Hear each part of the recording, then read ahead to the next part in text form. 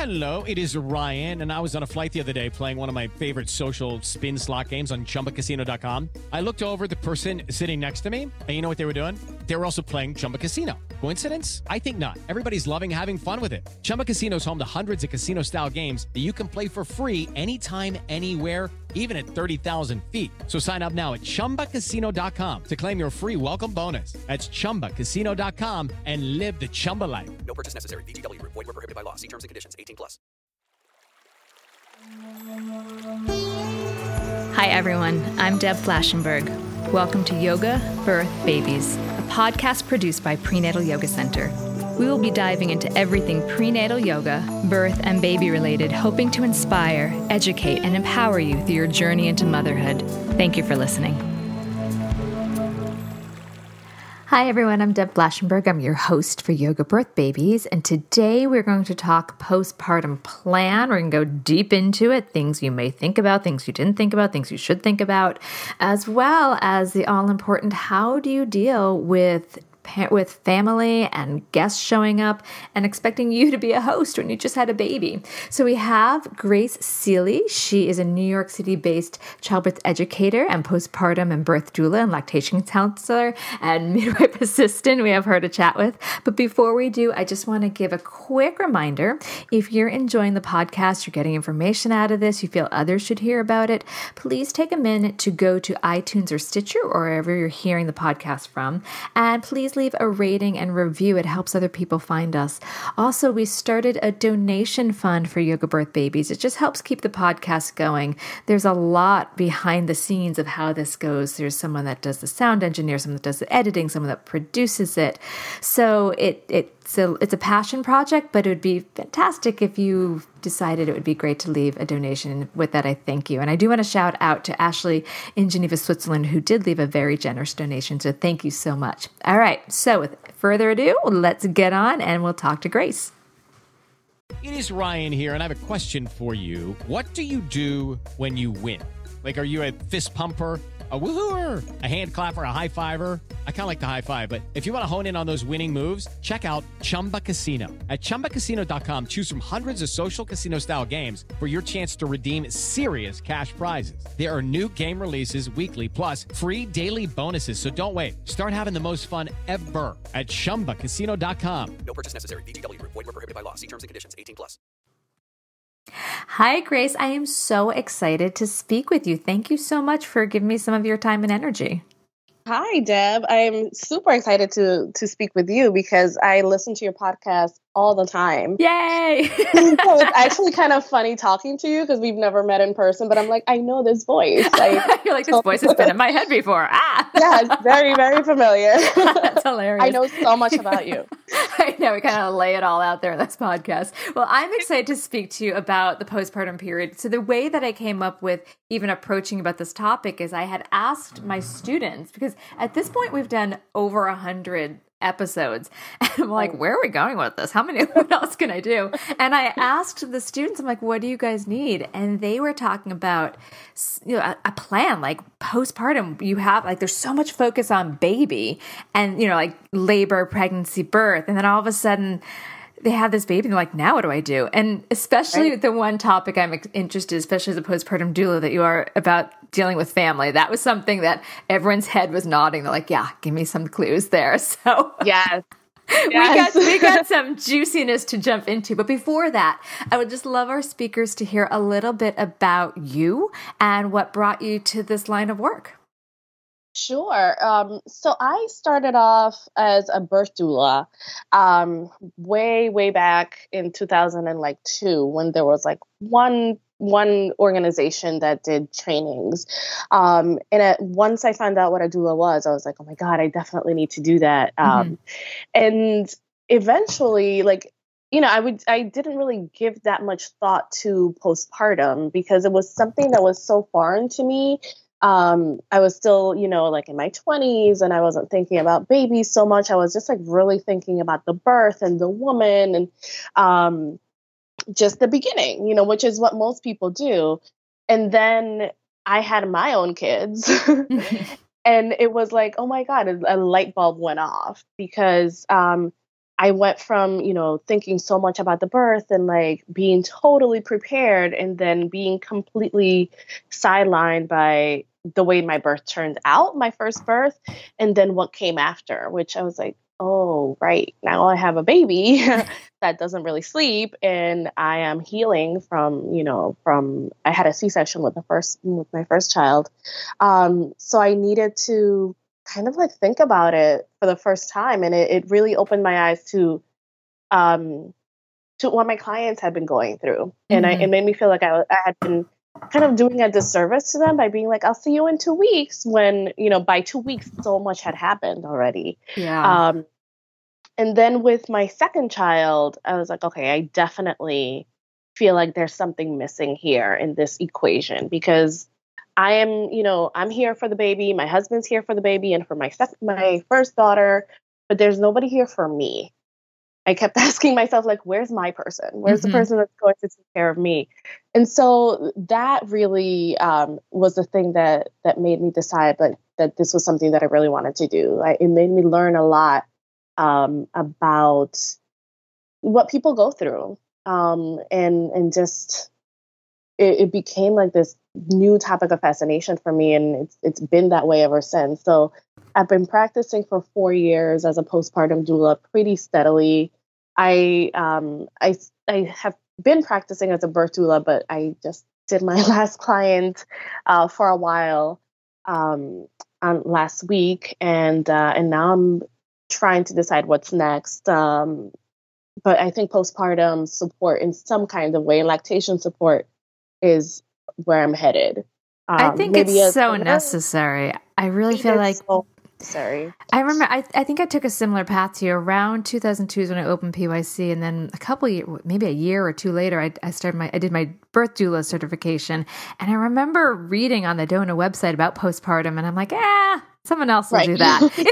Right, yeah. Like someone else will do laundry. I don't like to do my own laundry. Exactly. I'm not doing someone else's. Oh, that's and it's funny I think I'm with you there too. I think so many of us, until we have our own kids and see that, and some people don't need that. Some people are totally drawn into the postpartum before they have kids.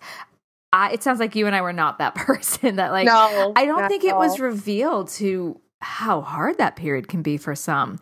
I mean, our postpartum doula for myself, my husband, like that was our savior. I mean, like we counted the hours until she walked in the door. So I think it's definitely the unsung hero. Yeah. It's amazing. Like once I became a postpartum doula, like the work has never stopped. I haven't had like lulls because there's always a need. And I feel like at this point, 17 years later or whatever, 16 years later since my first training, there is a lot more information about what postpartum doulas are, what they do. Hopefully this podcast will also help to spread the word a little bit more. And I think that a lot of organizations are combining the postpartum or more postpartum information with their birth training. Oh, that's great. It's all connected, and you can't have people that just went through like this huge experience that are now like, you have a baby and not think that there's going to be some back and forth in between kind of like the information that was necessary previously and the information that you need now. And just physically, doing that transition from being pregnant and then going through labor or having a cesarean to having a baby, it's a huge transition emotionally and physically. Absolutely. So, I want to ask one question that kind of diverts us a little bit, but this is for the birth workers that are listening. So when you were saying that you were doing both the postpartum and the birth work, how did you manage the scheduling of that? Because my mind goes to like postpartum doulas, I'm like, oh, it's a little more scheduled. Like at least you have a day of warning. And birth doulas is like, okay, you're in labor, drop everything, go. How did you find that balance? Like if you were in the middle of a postpartum shift and did you just have a lot of backup? I did. I did have a lot of backup, and I always told my postpartum clients, like, hey, there's a person that's, near their birthing time at some point. So I might have to cancel at the last minute, or I might have to postpone, or I might have to leave. And I always made sure that there was like very open lines of communication with both types of clients. So I was like, I do postpartum. So if you feel something in the morning and you feel that it might be, early labor, let me know so that I know either to bring my stuff with me or to just find somebody else to go for those clients. And thankfully, it never became an issue because a lot of my clients always went into labor. Yeah, a lot of my clients went into labor like at night, in the middle of the night. Yeah. So I wasn't with a client, presently. That's pretty amazing because I had a few, I was always birth doula, but I had a few that I was in a labor and then I got called into another. And sometimes I had to have my backup. I mean, my backup, I was very fortunate. I'm sure you probably know Terry Richmond. Yes. She's an amazing, I feel so fortunate. Awesome Terry Richmond. With the awesome Terry Richmond. I mean, I was so fortunate that she's been my mentor and my friend for years. And so if I had another birth, she was the one that stepped in and tell these people, I'm like, you have no idea how amazing she was. So, yeah. All right. And you know what's really funny? Just one tiny digression. Sure. I think Terry actually had something to do with me becoming a doula in the first place. Well, because she's amazing. She was like the doula for my coworker ages and ages ago, who then told me what a doula was and told me how amazing she was, and then I was like, I want to do that. Yeah, she really. I was so fortunate that she had just started Birthday Presents with Jada in 2002 when I started PYC. And then when I became a doula, she was already teaching for us. And so I was so fortunate to have such a skilled and giving and generous mentor. All right, well, let's get back because there's a lot of pregnant people listening to that's like, I don't care about this. So, all right, let's shift it over. Get into it. Yes. All right. So what do you think the most important aspects of the postpartum period is right now? And what do you think people should consider when they're thinking about preparing for after baby? So the number one thing that I find that it's really hard to kind of like get across is exhaustion. The level of exhaustion that parents are going to feel, from the birth and from pregnancy, and then being basically like drenched in adrenaline for that first week, and then having a crash. And we know that newborn babies are basically nocturnal. So it all kind of like comes together in this, I don't know, hurricane of exhaustion. Like people are just like really, really exhausted. And so I think one of the things that we have to plan is like, although it's very hard to plan for something that you've never experienced before, to plan for like, okay, what would I do if I hadn't been able to sleep for 2 days or 3 days? Like, how would my life kind of change? Who is going to be around and who do I feel comfortable having around during that time? Or do I want anybody around? And then the second thing that becomes a huge priority is feeding the baby. So how is the baby going to be fed? Is breastfeeding going well? What's happening if it's not going well? It just becomes like a big topic of conversation. It's kind of like all encompassing, and they kind of go together, the exhaustion and the breastfeeding or feeding of the baby. So those things are the two things that I think people should really kind of like plan for and think about really thoroughly before. And then the other is, making time for healing, for physical healing, which is something that we as a society, as Americans, don't really pay as much attention to as we should. When it comes to like the physical healing of the mother, of the birthing parent, there's a lot that goes into, we have no idea what the labor is going to be like previously. We know kind of like what a textbook birth might be like, but every time there's a birth, and as a doula, this, every birth is different. And every body is different in the way that your body or my body respond to the process of birth is going to be very different. But for most people, there's going to be a time that they need to heal. And so, trying to think about making that time, like the first 2 weeks, making as much time to be in a healing space and in a healing kind of like mental space can be really, really helpful. And then the fourth thing that I really recommend for people is to like try to take the experience as their own and not pay so much attention to somebody else's experience. Because we have, our friends, our family members, celebrities, people on Facebook, they, people I think are more open to talking about what their experiences are like now. But they're still their experiences. They're not our experiences. So time to process. Yeah, exactly. Time to process and time to think of like, this is my own time, like, and what happened with my mom has, yes, it had something to do with me because I'm here and so on, but it's not necessarily going to be the same. And that's something that I run into as a postpartum doula quite a bit, of having either a sister story or a mother story be sort of like start to become their own, like the story of the new mother, or overshadow parts of it, or, people are trying to find like what's the commonality. And it's great. Yes, we all have lots of things in common about our birth, but each person's experience is their own. And I think that taking the time to process it and to think about, like, wow, what did I just go through? And what does this mean for me? Can have a lot of like really good effects on like how you continue in your parenting. And also, especially if the birth wasn't picture perfect.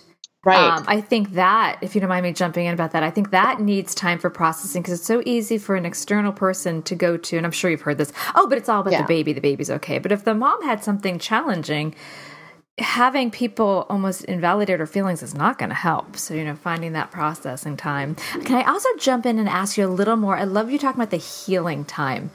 Can you go deeper into that? Because you totally touched on our society's like, you had the baby, get up and be back in your size 2 skinny jeans and be walking your baby and going to CrossFit. So can you back up a little bit? I'm exaggerating. I'm painting a very exaggerated, slightly exaggerated picture. But can you talk a little bit about what, especially if a new parent is listening to this and they really don't know about birth, what might be expected on the other side physically? And I know it's quite the gamut, from like nothing to, episiotomy or tearing or C-section. What might that healing time be like? Right. So I try to break it down into weeks and try to talk to parents about what can you expect the first week, what can you expect the second week, and so on. And what I'm noticing is it is that kind of like, okay, the birth is over. I'm expected to, go to the pediatrician, immediately, or like get some cooking done or something.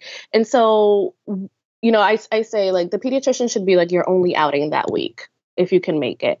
And a lot of the things that people can expect are basically just physical discomfort and, like I said, exhaustion. And physical discomfort as far as, if it's a vaginal birth, then your vagina is going to hurt. Your vaginal area might be swollen, might be a little bruised. There's also, like a lot of first-time moms, there's some tearing that happens and stitches and like having to sit for a while when you're breastfeeding can be really uncomfortable. So trying to find ways around that can be really helpful. And also, for some people, it's just like body aches, because you get in like really weird positions when you're trying to push a baby out. And sometimes those positions are positions you've never been in before, or you have, and then the relaxin in your body, like the extra hormones, make things kind of like not go back the way that they're supposed to right away. Or like if you're like pulling your legs really hard when you're pushing, your arms might hurt, your shoulders might hurt. There's a lot, or like you're clenching your jaw. So there's a lot of like physical discomfort that might come along that first week. And then, attached to that is the fact that because a lot of people go into labor at night, or they like start at the night, they lose, and generally I've noticed in my clients, they lose like a day of sleep before even labor gets going. So, and then, as it progresses, some people have really long labors, some people have really short ones.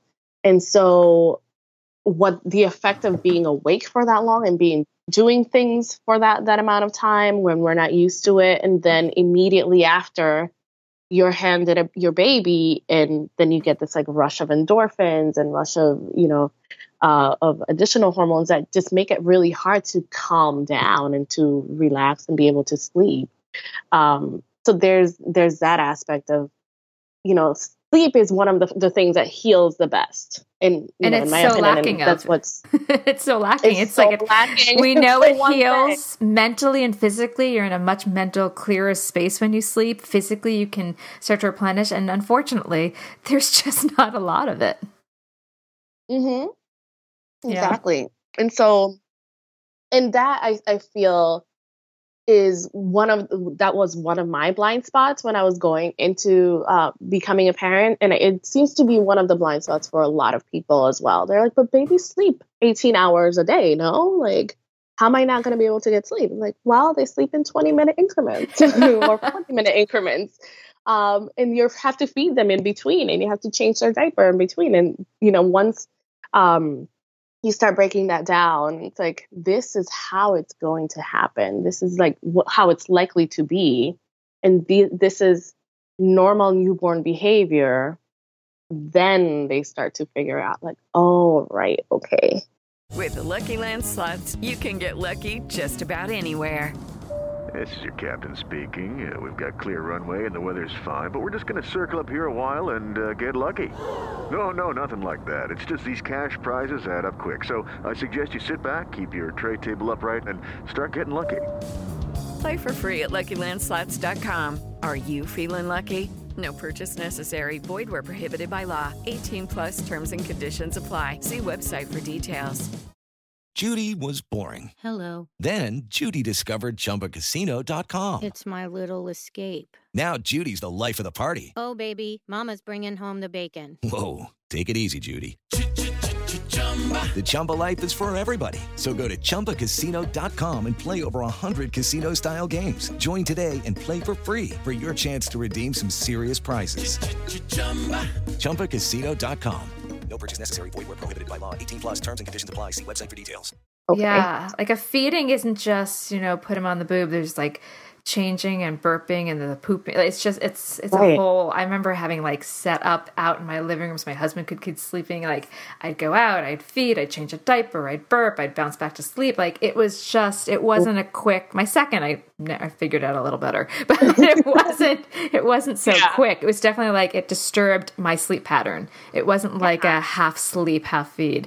Well, just before we move on, one quick thing about, since you had a C-section, we know that statistically a third of birthing people are having cesarean births. Can you just touch upon what can be expected of the healing? Because again, I think it's so commonplace that I don't think people see it as it's major abdominal surgery. So there's an after effect on the body.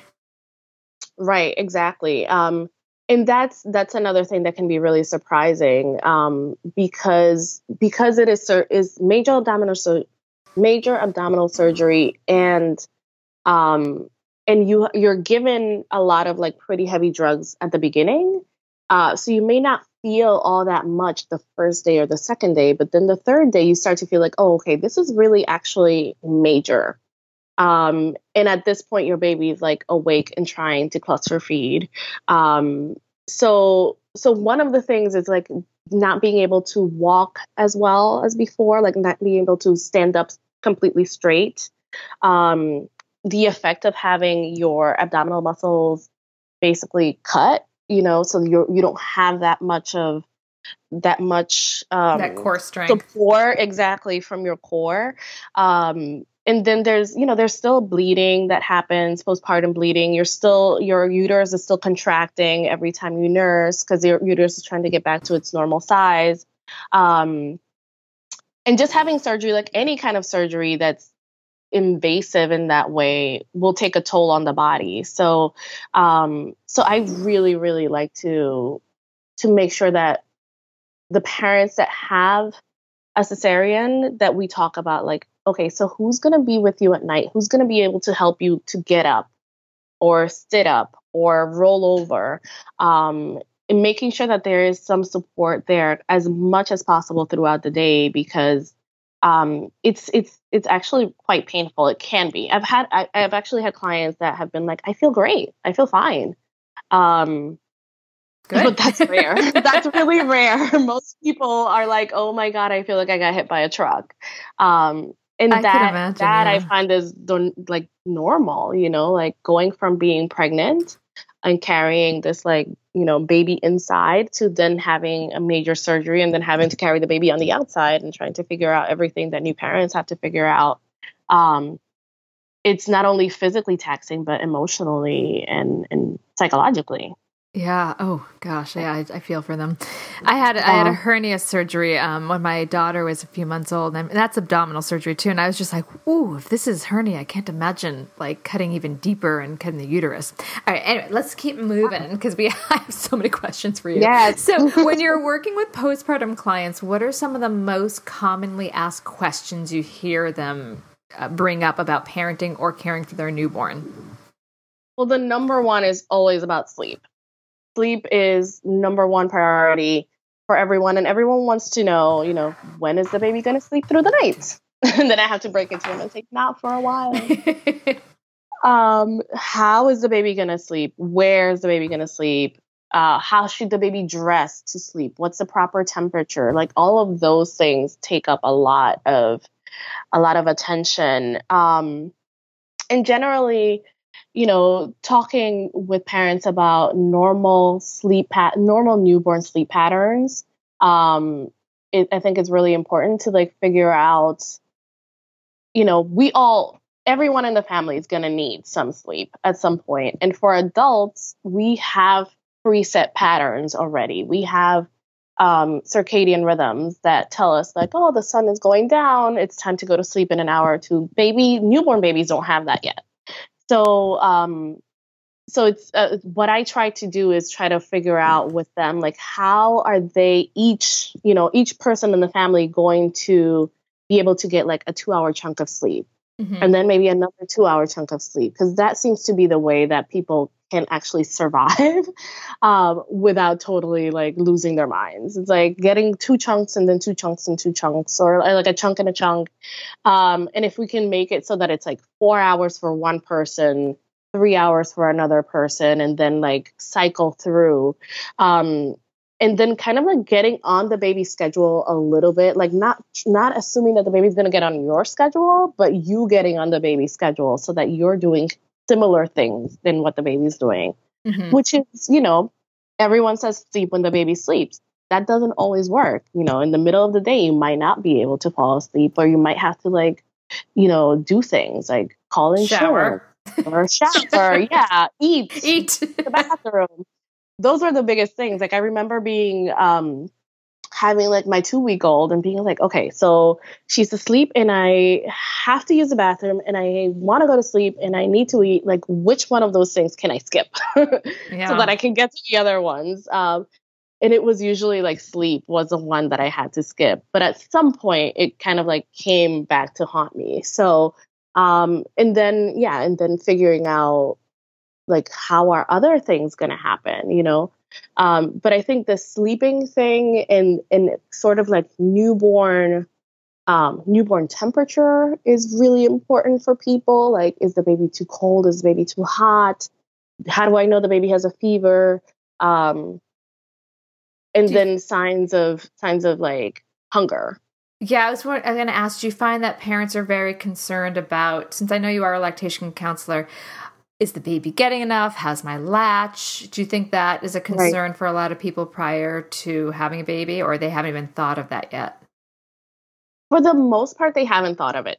I've had a lot of clients who, they're like, they assume that they're going to learn about it in the hospital with a nurse, or that it's just going to work out. It's just I just put the baby to the breast and the baby is going to know what to do and I'm going to know what to do and it's natural. And then it's like a huge surprise when it's not.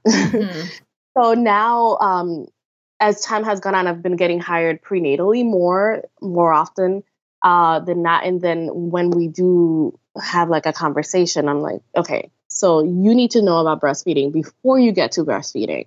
You need to know like what to expect, what a good latch is, and so on. And so I try to give a lot of information. And for all of my clients, I have like a Google Drive with tons of information on breastfeeding and on the postpartum period and, birth and so on. So I'm like, if worst comes to worst, you don't have anything that you can go on, at least go here and look for this information and, print out some of the things so that you at least know what to look for. So that starts to lead us in the idea of creating a plan. So that's kind of helping you be like, okay, let's start to think plan. So let's go deeper into that. How would someone create their postpartum plan? Right. So I am all for like cheating and Google. And there are a ton, like if you Google postpartum plan, there's like a ton of plans online from probably other postpartum doulas. I haven't posted mine online, but I do have one that I give to my clients as a PDF file.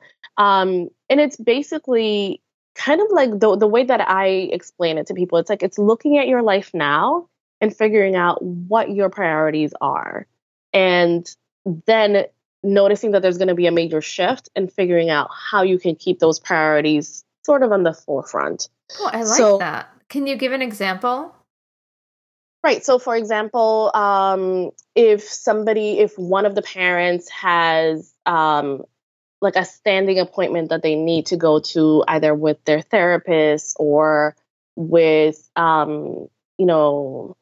a physical therapist, let's say. Okay. Making sure that that person is going to be able to go to that appointment, so that if it's the non-birthing parent, that somebody's there with the birthing parent while this person is going to that appointment. And if it is the birthing parent, then who's going to go with them? Who's going to hold the baby? Who's going to be there, etc. And then, for example, there are people who just cannot deal with sleep deprivation. Like sleep deprivation is either sets them off like emotionally or psychologically, or if they have an illness that does not tolerate sleep deprivation, then noticing that and figuring out like, okay, so how are the nights going to work? If for the most part we're learning about this baby, we need like 6 hands basically for at any one point, but there's only going to be 2. Or there's only going to be me and this person needs to sleep because otherwise they're going to have a relapse, like a physical relapse, let's say. So figuring out like who can come over at night and how often and for how long. And then figuring out also like who are the people that are around you that can offer support. Who are the really good helpers? Because a lot of people will say like, oh, just call me anytime. I'm available. Just give me a call. I'll do whatever you want. But they don't really mean it. But they don't mean it, or they're trying to make you figure out what you need when you don't know what you need, mm-hmm. Or they just, they say that they're available, but they're not. So figuring out the people that like, let's say your friend already had a child and she knows like, okay, let's go over it. Like, this is what it was like for me. And let's talk about what it might be like for you. Like, what are some things that might be, what you might need. So I like to also like think about who are the helpers and who are the people that are just going to come to like keep you company and hold the baby and look at you and expect to be guests in your home. So those are the people that you might want to wait until they come see you a little later. Mm-hmm. And I've had a lot of clients who are like, I don't want my mom to come right away because I don't want her to see me in like, if I like lose it. Yeah. Because I know she's going to have like her own opinions and I don't want any of that. So they decide to like hire me for the first week or 2. And then once we've got it together and like breastfeeding is going better, they've gotten some rest, then they're like, okay, my mom can come and now I feel like I can deal with her emotionally. Or the in-law or somebody else in the family or their sister. So figuring out like really having a very frank conversation. And I think one of the things in postpartum planning that has to happen is that the couple, if it's a couple, need to figure out, like have like a really heart-to-heart conversation and say like, okay, who do we actually want around? Who do we want around who's going to be really helpful and that we can be ourselves around and be as messy as we want, in any form, like emotionally, physically, our home, our environment. And and who do we feel like we need to like kind of like keep it closer, like, and maybe not show as much. And so for those people, it might be like a best friend. For some people hire me because they're like, oh, this person's not emotionally invested in our messiness. They've seen it all before. They know what it's like. And then for some people, it's, it is their parent. It's like one of the parents. And they're like, my mom has helped me better than anyone else has been able to help me. And I've been able to cry with her and it's been fine. And then I've had other people who are like, oh, no, my mom, I had to send her away. Like she just was not helping. So having like figuring out who your set of support is, your circle of support, and then figuring out what is that person, like this particular person is good at, and what do I feel comfortable asking them to do? Would I feel comfortable asking my best friend to throw out my garbage? Yeah. Or like do my laundry? Or would I feel comfortable with having her come over and just drop off some food? Well, let's bring that up because I actually want to go deeper into the whole parent visiting friends, family. But I want to stick with the postpartum plan for a little bit longer, but I still want to dig into the other one. So when you're talking about the food, can you give some hints? Because that was something I've heard a lot of people surprised about. And I remember being like, what food? I can barely eat. Like, like I just barely had time. Talk a little bit more about like food planning. What do you suggest, especially as a postpartum doula? Is that something you jump in and help with? Yeah, it depends on the couple. Like the whole thing about being a postpartum doula is like, it's all dependent on, on what's going on. So prenatally, if we're talking prenatally, I like to help them think about maybe planning meals ahead of time, and maybe freezing some food. And we can use one of my sessions for me to come over and just like cook for 4 hours, do a number of dishes and then freeze them for them so that when the time comes, they don't have to think about it so much. And there, again, Google postpartum planning. There's a ton of stuff out there where you can do some planning on like how to fill your freezer with food.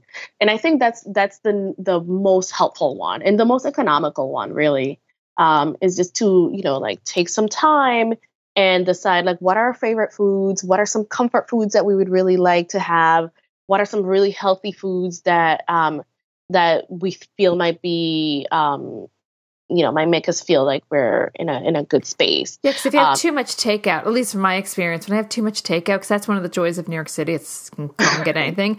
I found after a while, if we didn't plan well, then I started to feel really gross from just such the heaviness. So when I did have some, because we had a wonderful postpartum doula, when she did pack away some food, I felt better and it made my mind more clear. Exactly. Well, what are some of the details that you think people forget to put some time and energy into? So one of the number one I would say is the what ifs, so the what if, and the one that I find that is a big hole is like, what if the baby doesn't want to sleep in the bassinet? Oh, that's a good one. Yeah. It happens a lot because babies are so used to being close to us and babies want to be picked up all the time. They just came in from being in a warm, Caribbean environment, I like to call it.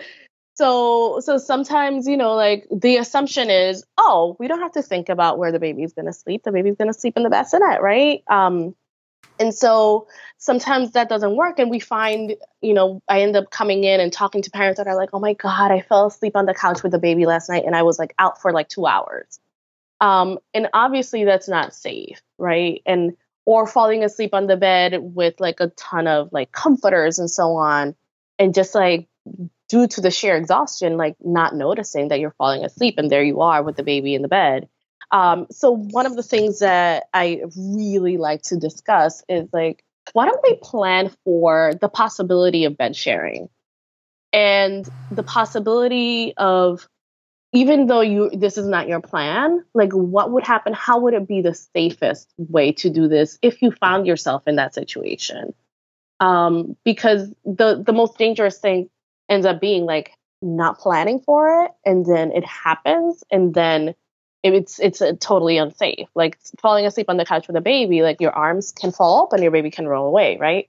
So just having that, like knowing what safe bed sharing can be, so that if you notice that it keeps happening, or like, oh my God, I get so sleepy at 2 o'clock in the morning, maybe we can do this in a safe way. Like maybe if, noticing if the partner is like a super heavy sleeper, like, okay, so maybe I can't lay down on the bed with the baby and do this. Like maybe it has to be something else, or maybe there's another place that's safe to like fall asleep with the baby next to me.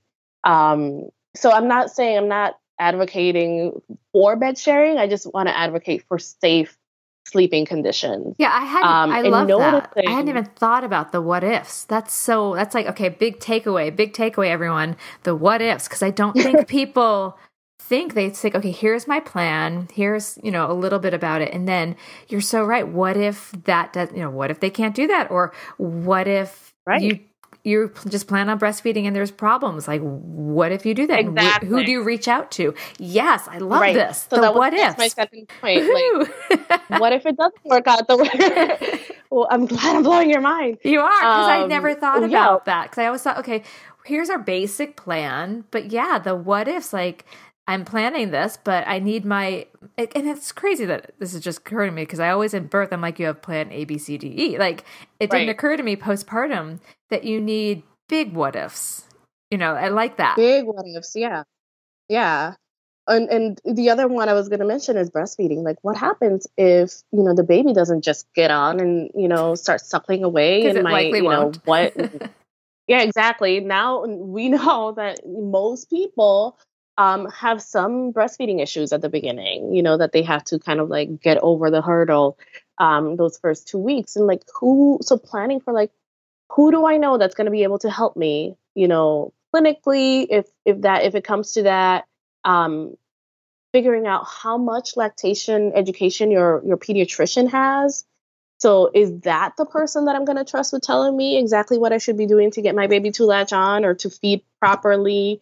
Or do I need to know someone else? And then, talking about like, what are the differences between a lactation consultant and a counselor, like that there's a big difference in between. Figuring out where there are support groups. And I know that you have a support group at PYC. That's awesome. So that would be one thing, if I can jump in and give my own little two cents here. I think for creating the postpartum plan, definitely have some sort of lactation help, and also have several different types of support groups. We have a breastfeeding support group, but we also have a new mom or new parent support group. And for the partner, I think it's super important to know the signs of postpartum anxiety and depression, because you can be so wrapped in the bubble that you may not start to see the edges fray. So I think that should be in the postpartum plan. Because I think that's one of those things people may not think about or want to think about and be like, no, that can't happen here. Right. Or, the other thing is like, people that have had like mental health issues in the past, and it's like, it's been like way in the past. They're like, oh, that was like so long ago and we dealt with it and it's fine. One of the things that I like to recommend is to have just have one conversation with like your therapist, like before having the baby and then one after having the baby. And I call it having like a baseline. Yeah. So that the lines of communication are open. You don't feel like you're calling this person out of nowhere, that they don't know what's going on. And then if you feel like you need that kind of support, like, okay, it's not so hard for me to pick up the phone and have, like a 1 hour conversation with this person. And a lot of people do have therapists. This is New York City after all. So I'm only speaking from experience. I know that that the podcast is, not just about New York. Well, everyone should have a therapist on speed dial. That's I think so. It could be so helpful. But and then, speaking about just like the postpartum period and the postpartum plan, like one of the things that we never talk about that I feel is so important is like just the need to go outside. Yes. And get some fresh air and see other people. see that the world is still going on, see that people are still going in to get their coffee, and like still going to work. And it's not just you and your baby by yourself. Well, I remember like the first time I left the house. So we had a home birth and it was a long home birth. So we were basically in our house for like 2 days just getting the baby out. And then everyone descended on the house and I spent probably another 2-3 days in the house. So at one point, I think someone said, all right, just get out of the house, go across the street and just get a pedicure. So I remember leaving on 72nd Street and seeing it's busy. I'm like, the world is still going. And I just had a baby and I haven't been outside. Like it was a very surreal, almost like Martin Scorsese moment of like, whoa, like I just saw the world in these big different eyes. So I think we can forget that the world is still going and the world doesn't know what just happened to us. Yeah, and we're just like another little, piece of sand going through. Like it just, I remember that being mind-boggling.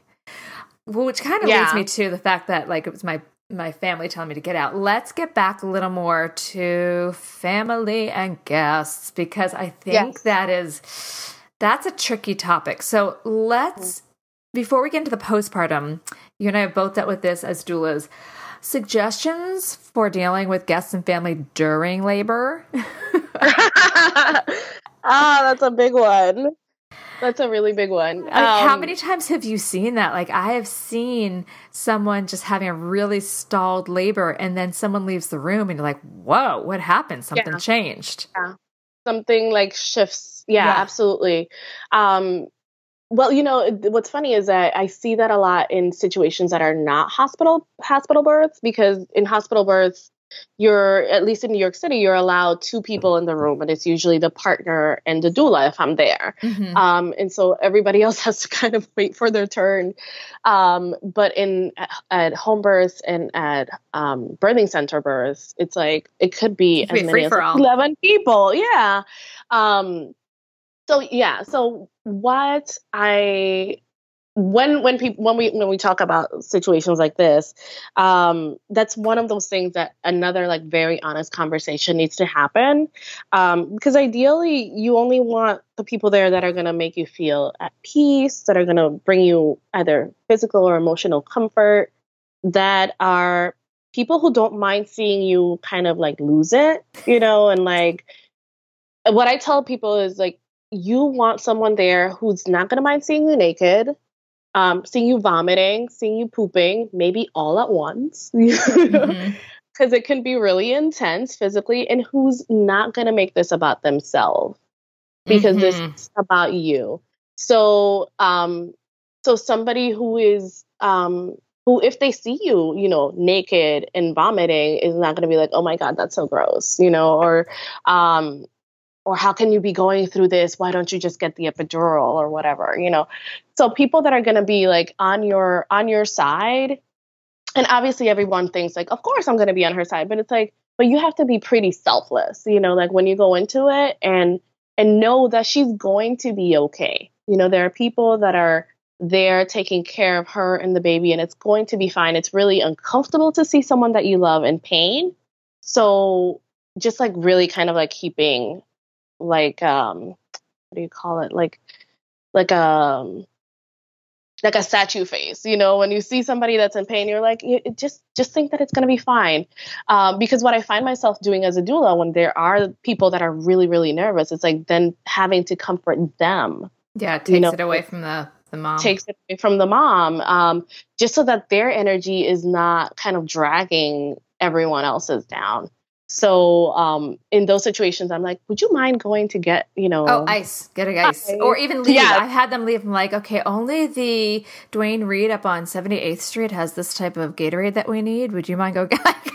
Send them why don't you get something completely out of the ordinary that, we haven't spoken about needing, but we need it immediately. A lot of that. So, and I find that having the mother's mother there sometimes can be a little bit detrimental for that, because it's her baby, she kind of remembers what it was like to give birth. And she has her own story going on about her birth. So a lot of the times it's kind of like, oh, this happened to me, or that happened to me, or this happened to me. And they may not even remember correctly. Judy was boring. Hello. Then Judy discovered ChumbaCasino.com. It's my little escape. Now Judy's the life of the party. Oh, baby, mama's bringing home the bacon. Whoa, take it easy, Judy. The Chumba life is for everybody. So go to ChumbaCasino.com and play over 100 casino-style games. Join today and play for free for your chance to redeem some serious prizes. ChumbaCasino.com. No purchase necessary. Void where prohibited by law. 18 plus terms and conditions apply. See website for details. And, yeah. And I also find it takes I've attended some births that the mother is there for the birthing person. It takes a very special, vulnerable, open relationship because I've seen it go the other way where the birthing person's trying to almost be the pleaser for some of the other family members. So I've had to play bad cop, which let them hate me. I don't care. But yeah.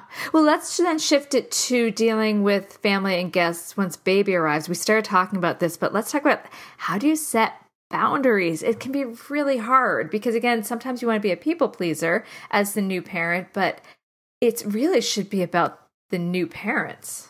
Right. So, and most people feel, they've just gotten over this vulnerability of like being in the hospital, maybe for the first time in their lives, like, overnight or just like the labor itself. It can be just like something that they have to like wrap their mind around.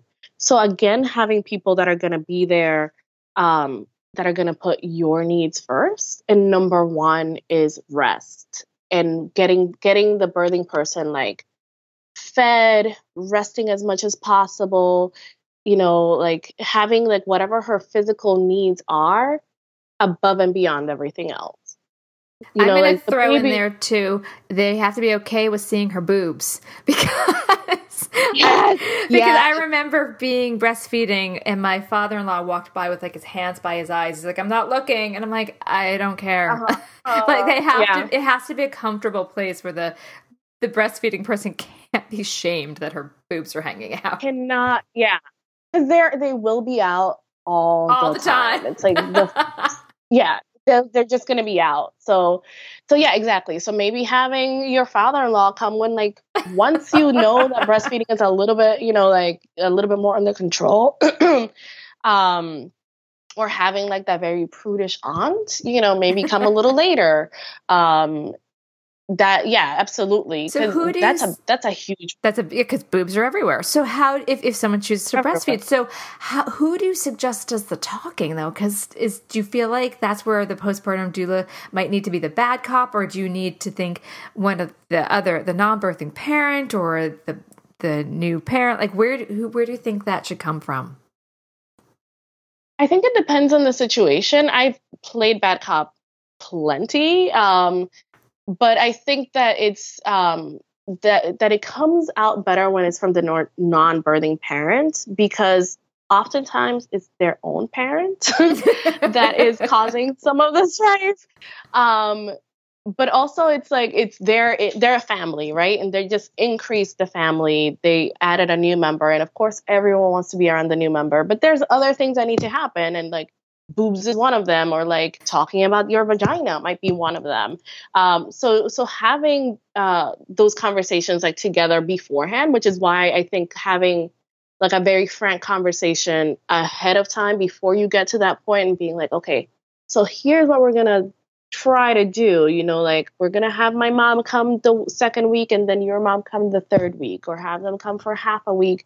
And it depends on like where the parents coming from. Are they coming from Europe or China, or are they coming from down the block? Like you can't keep the person from down the block away for 2 weeks, obviously. But keeping, if you have your mom down the block or just like in another borough or like upstate or something, keeping those visits like a doctor's visit, basically, like keeping it short and sweet and having them do something that is useful. So if mom is, 75 years old or 80 years old, because, a lot of our parents are older, because most people that are giving birth now in New York City are also older. If that is the case, and all grandma wants to do is hold the baby, it's like, okay, fine, you can hold the baby. I'm going to have breakfast. I'm going to take a shower. And then I'm going to take the baby back to feed. if that makes you uncomfortable, then, that might be a good time to leave or, or run an errand or something. Would you recommend setting the expectations of help that they receive from family pretty low? Or am I just being kind of an obnoxious person for saying that? No. I think, again, it depends on the situation, but looking at all of the people that are helpful and figuring out what their strengths are, so like, for example, and I hope my mom never listens to this, but she wasn't helpful other than with holding the baby, so I had to be like, do you want some water? Do you want something to eat? So that wasn't super helpful for me. But her sister, on the other hand, was like, oh, I'm going to bring you some soup and I'm going to bring you this and I'm going to, what do you need to happen? So figuring out who the person is that is going to do those things for you. And if you don't have someone, then hiring a postpartum doula. And what I've realized, my own mom, who again will never listen to this, I know she has some strengths, but helping like that is not hers. But financially, she knew this. So financially, she used her strength of offering postpartum doula. She paid for it because she knew she was better at providing it from someone else than herself. And I appreciated that, so I think, and we both had this conversation beforehand. So, cause she came, she helped, she sat, she held the baby. She loved the baby. It was her first grandchild. But, she knew that, making me food or doing my laundry or taking the garbage out, not her strength. So she was honest. We were honest with each other. So she financially provided that. So I think that could be even a conversation.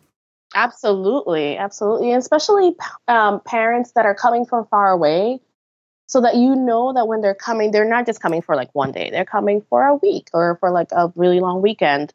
Talking about like, okay, do we expect them to stay with us? Is there room here? Do we want them at an Airbnb nearby and they can come during the day? Or like, is this going to be kind of like a trip to New York City with grandchild on the side, like, which can happen. A lot of people are like, we've never been to New York City. We're going to go to a show. We're going to do this. We're going to do that. And then they might come over, once a day for 2 hours and see the baby. So having those conversations before, and maybe even, I think like the partners have to have the conversation together first, so that they're like, okay, we're on the same page about what we think granddad A is, going to be able to do, or, grandma, C, et cetera. And then having that real honest expectations, like real honest. Don't think that who you've known your whole life is, or however long, is all of a sudden going to change because baby's here. Like, what has the past taught you about what you can expect of help? Exactly. Yeah. And so, if grandpa only likes to sit down and like watch CNN all day, don't expect that to change. That's his comfort zone. So he's going to come over, maybe say like, okay, we want you to come over for dinner, or like come over for meal times. And then after that, we're going to nap, or figure out like, a nice way of saying it. But I think like not being shy about your needs is like the number one thing about parenthood, like figuring out like, you need to be able to do certain things. And these are people that are, if they want to help, then they can do these certain things for you. Yeah. Either financially or like physically. Yeah. Well, as we start to wrap up, let's go with, what piece of advice do you want to give to the pregnant person? Getting to know other pregnant people in your area. I think that's huge. Like community is the biggest lifesaver. Either people from the classes that you take when you're pregnant, like childbirth education or breastfeeding or CPR or whatever, figuring out if there are meetup groups in your area, Facebook groups where you can, actually, no, scratch that. Facebook groups have their place, but I don't think, what I'm talking about is really finding people that you can meet up with that are in the same boat as you. So figuring out people that are kind of like sort of gestationally where you are, and who are going to be having their babies around the same time, so that you have people that have had their babies and can be like, oh, that's totally normal. That happened with us. And, they'll grow out of it in 2 days. And then people behind you who can kind of remind you of what you just went through, sort of. And then people that are like, just have babies just like you. And that you can go out and complain and be like, oh my God, my boobs are leaking. You know, this has never happened before. For me, that was a lifesaver. Like, I think one of the things that we also don't talk about enough is the isolation of being a new parent. Yes. And having like someone who is not gonna, you know, like, it's great to have your work friends come visit and check in on you. And it's great, like, to have, you know, like your regular friends. But having someone who's going through the same thing that you can just like talk each other's ear off about baby poop, and they're not going to be like, oh my God, I'm so tired about hearing about baby poop. Like, your baby poops, so what? But to a new parent, it's the topic. It's encompassing. And that's why I think, like, new mom support groups. I met a wonderful group of women, some of them I'm still in contact with, when my son was 10 weeks old. And if any person sat in and listened, they're like, you people are insane. But like, we would talk about, you know, baby poop, and then eventually when they start to eat food, like, what do you feed? Like, these are conversations that the average person would be like, this is so mundane, I cannot deal with you. But to a new parent, it is everything, and you need that container. Yeah, absolutely. So let's shift it to, what piece of advice would you give to a new parent? Although I guess you kind of just said it's the same thing, like community, get out. Is there anything practical that we didn't touch on? And going outside. Yes. I think the going outside part is like the number one thing, like being able to like not be just in your own little world, in looking your out cocoon. The window. Like, it's meant to be in your cocoon. Yeah. Oh my God, there goes somebody walking by. Yeah, exactly. I wonder what they're doing. You know, I've had those feelings of being like, I wonder what that person's going to do today. And I want to stress, it's just sitting in the winter, it's harder. I had a summer baby and a winter baby, and I see this on the other side, like as working in PYC, but with a summer baby, I kind of just tossed him in the bassinet and we were out the door. With the winter baby, there was more concern about, is it too cold to take baby out? And then you have to do all the layers. And it felt very isolated. I would literally be standing at my window in my apartment like, oh, there's a world and it's out there and I wish I was part of it. So you're like really finding a way to get people to help you get out the door. Yes, absolutely. And noticing or being aware that it's going to take a while to get out the door, and that's probably going to be each and every single time. Yes. You're going to be looking for your keys to head out the door, and then you hear the baby pooping, and then you have to go back and like take all the clothes off, take all the layers off. You know, by this point you're like half an hour late, and you're sweating because you're still in your coat, and you're yeah, exactly. And you've been there, I've been there. We know what that's like. Yeah, but again, like being able to have people that are like going through the same thing, they know like, oh yeah, that happened to me, or it's okay. You know, like sometimes you're the one that's late, sometimes they're the one that's late, or sometimes you just go to each other's homes and hang out, you know, and be in each other's mess, and that's totally fine. And I loved that. I actually loved that. Be like, we're just going to show up, we're just going to kind of be in this together.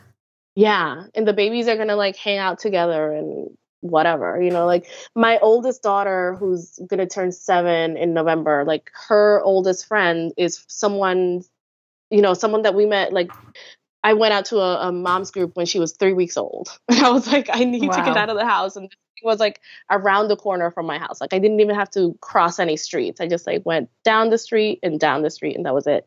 And I met this mom whose baby was, I think, 2 weeks older than mine or a week older than mine. And we just bonded, and now they went to kindergarten together. They went to first grade together, second grade. We hang out all the time, and they're like, we're each other's oldest friends, you know? I love that. And it's like to have the community for us as women, but also for them as children to grow up together. Yes. So having like in your neighborhood is really great. And then also expecting sometimes they're great friends for a little bit, and then you kind of outgrow them, but just having that community at the time. So as we start to wrap up, where can people find out more about the work you do? So my website is nurturinggrace.com, and that's with 2 G's. And I'm also on Facebook under Nurturing GVS, G as in Grace, and then V as in Veras, and S as in Sealy, because for some reason I couldn't do Nurturing Grace on Facebook. And then Instagram is at Nurturing Grace Doula. And I'll have that all in our show notes so people can start following you. Thank you. Yeah. I'm not so great with the social media, but my website is always updated, and it's great. And yeah, I peeked offer around it. not only. Thank you so much. Yeah, I try to offer as many things to prepare parents as well as like postpartum. You know, like I have right now. I have someone who just contacted me, and they're like, "Oh, that thing about like we just had a baby. What do we do now? Like we want to hire you for that."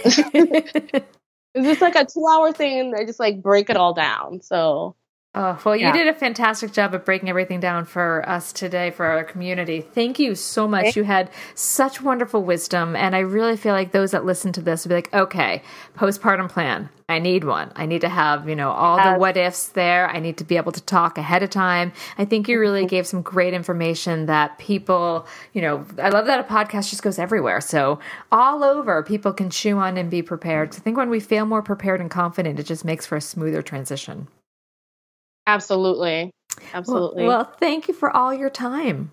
Thank you. That was really, really great talking with you. Good chatting. All right, take care. Bye. You too. Thanks. Bye. This has been an episode of Yoga Birth Babies, produced by Prenatal Yoga Center. You can catch us on Facebook, Twitter, Instagram, and Periscope. I'm Deb Flaschenberg. Thanks for listening. Our family has grown. Welcome to the world, Hannah baby. Introducing a new collection, Hannah Soft, made with Tencel. It's so breathable, with stretchy comfort for all of baby's first moments. And it's cool and gentle on their skin all year round. Entrusted Hannah quality for your most precious gift. Hannah Soft, made to last. Shop now at hannahanderson.com.